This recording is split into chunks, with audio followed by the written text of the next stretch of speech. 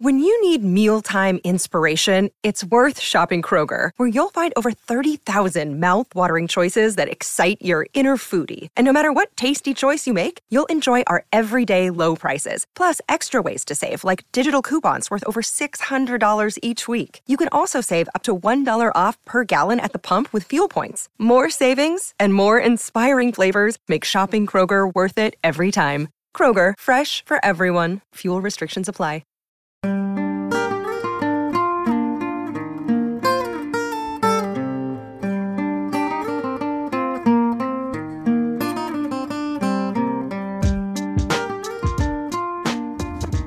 Hello, everybody. This is Beth Capici, and I'm alone today. Wanted to share a short summary of some of my favorite thoughts on the topic of self-disclosure. And this motivation to share this topic was kind of propelled by a conversation I had with a teenager last week. And by the way, in case you don't know this, I work with middle schoolers all the way up to 100-year-olds. So I basically see anybody unless they're sort of younger children. So this was with a 15 or 16-year-old. And I'll tell you a little bit more about her story after I give you some of my main points for today. And this topic of self-disclosure fits in very well with my Never Perfect theme, because I believe it's very important to be vulnerable and honest, and to make sure that people never think that you or your life is perfect. And I think probably everyone that knows me personally or professionally knows that I struggle as a parent, I struggle as a person, I struggle as a wife, I make mistakes all the time, and life is just harder than I ever hoped it would be.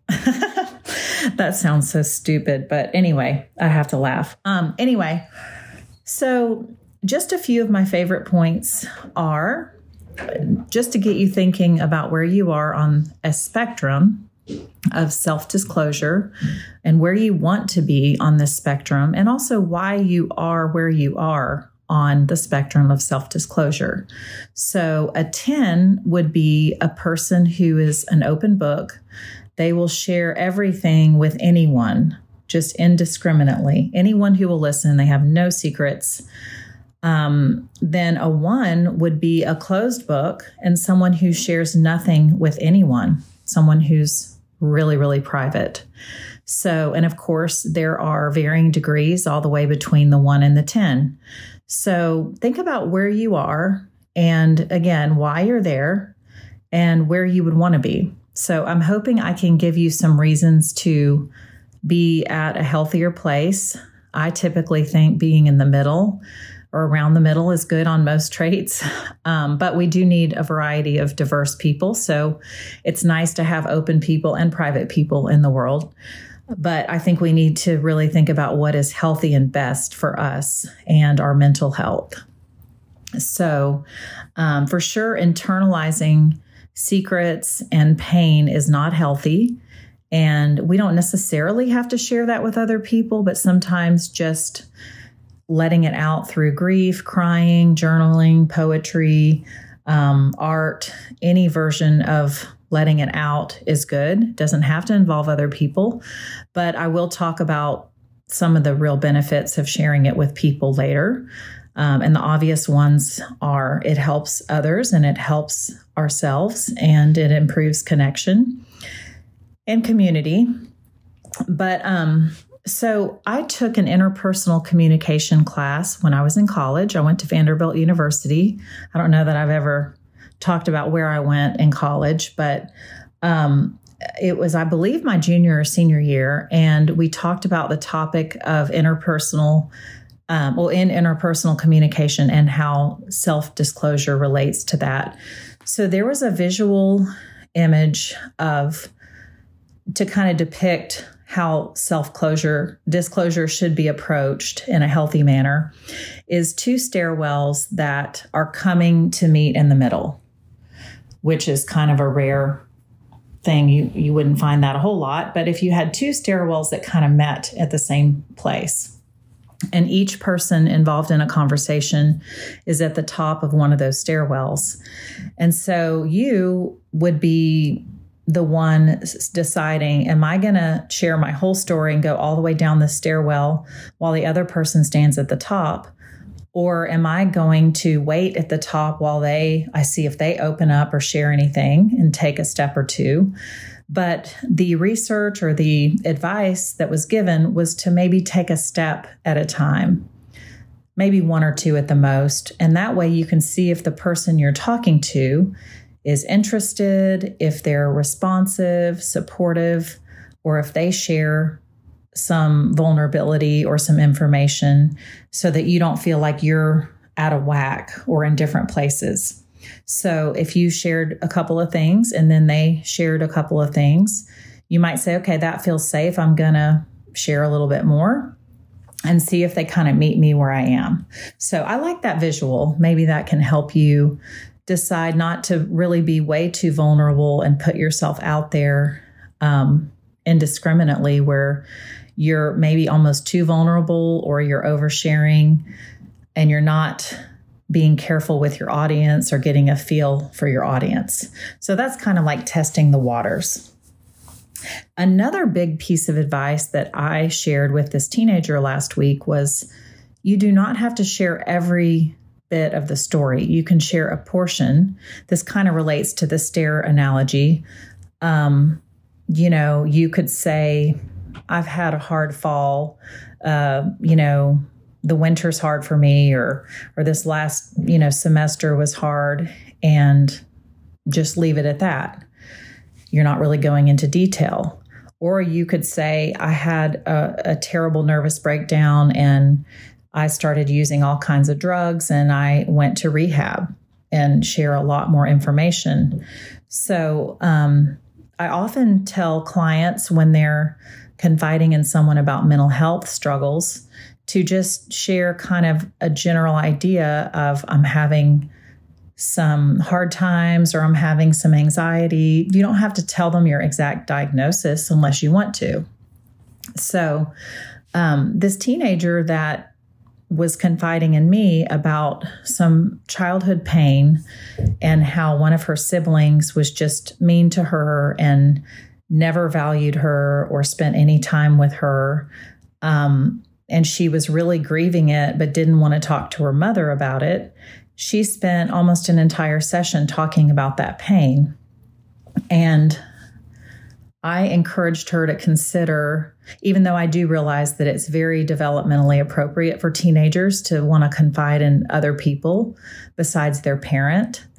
Their teenagers are trying to prepare to leave the nest and not rely on their parents so much. So I don't want to act like that's abnormal, but I do think it might help her in her healing process to tell her mother that she had grieved the relationship of one of her siblings a huge amount. And I think this is a piece of her depression, was that some of that pain she had internalized and never spoken about with anybody, literally, until me last week.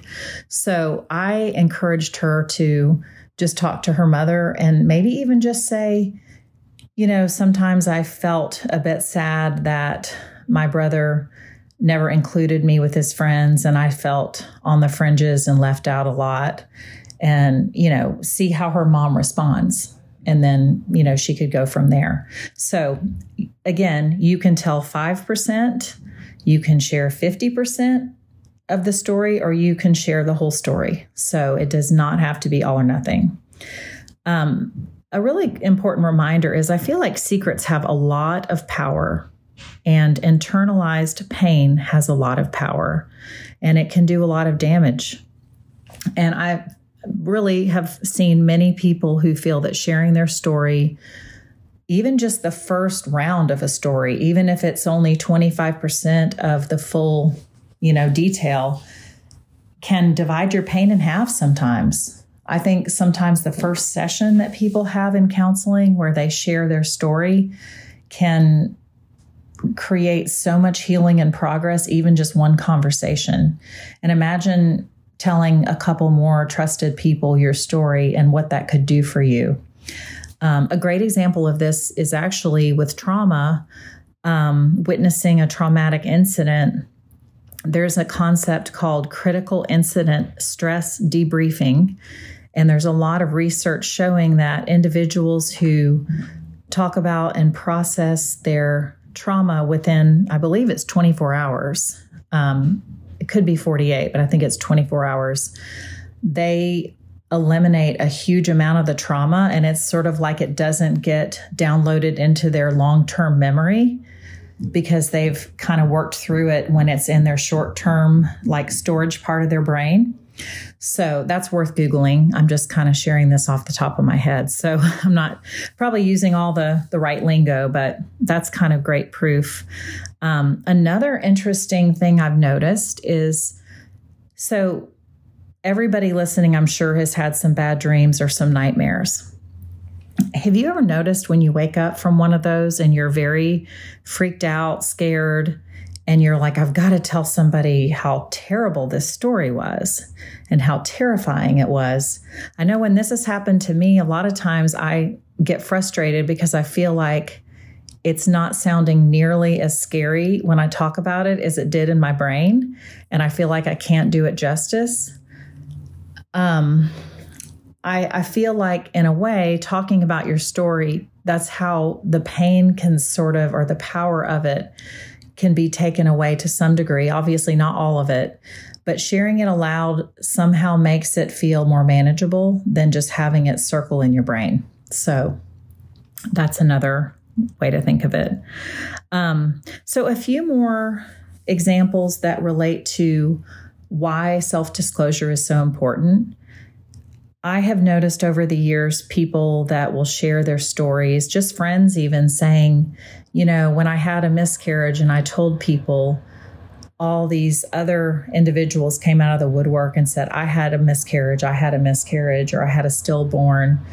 And until they talked about their story, they had no idea that they were surrounded by people with similar stories. I was on my friend's podcast, my Enneagram Plus Yoga Friends podcast, about a year ago or so. And one of them said, oh, my father was an alcoholic. And it was during the recording. And the other one said, my father was an alcoholic too. And so, you know, if someone isn't brave enough to be vulnerable and share a personal struggle or loss, then you have no idea how many people around you are battling the same thing. Might be, my husband had an affair, my wife had an affair, we have infertility issues. And again, our struggles, our disappointments in ourselves. I'm disappointed in my career success. I find parenting so much harder than I expected it to be. I find marriage so much harder than I expected it to be. So think about that, just mental health issues. I mean, 1 in 3 of us approximately have anxiety. Why would we be embarrassed to share that when it's so common? So just a few ways that I think this is helpful, or why we should share more. If it's not obvious, it is an encouragement. It helps us. It helps other people. We discover we're not alone. It helps our connection with people. It gives us more support. We also can give more support. We can give people advice, like, this is how I coped with my miscarriage, or this is where I went for therapy when I had marriage problems. This is a book that helped me with parenting struggles. It helps people understand you and where you're coming from.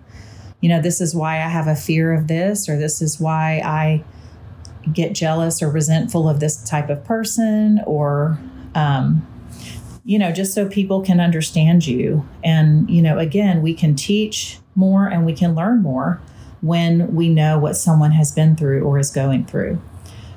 So I guess that is a decent summary. I hope that was helpful. And yeah, I would just encourage you all to think about where you are on self-disclosure and maybe talk to someone about how you got there. Maybe your family was very private. Maybe your family was extremely open. Maybe you tried opening up to people and you regretted it. So how did you get where you are on that spectrum? And how could you grow or heal and get to a healthier place if you don't feel like you're kind of where you want to be? So thanks for listening.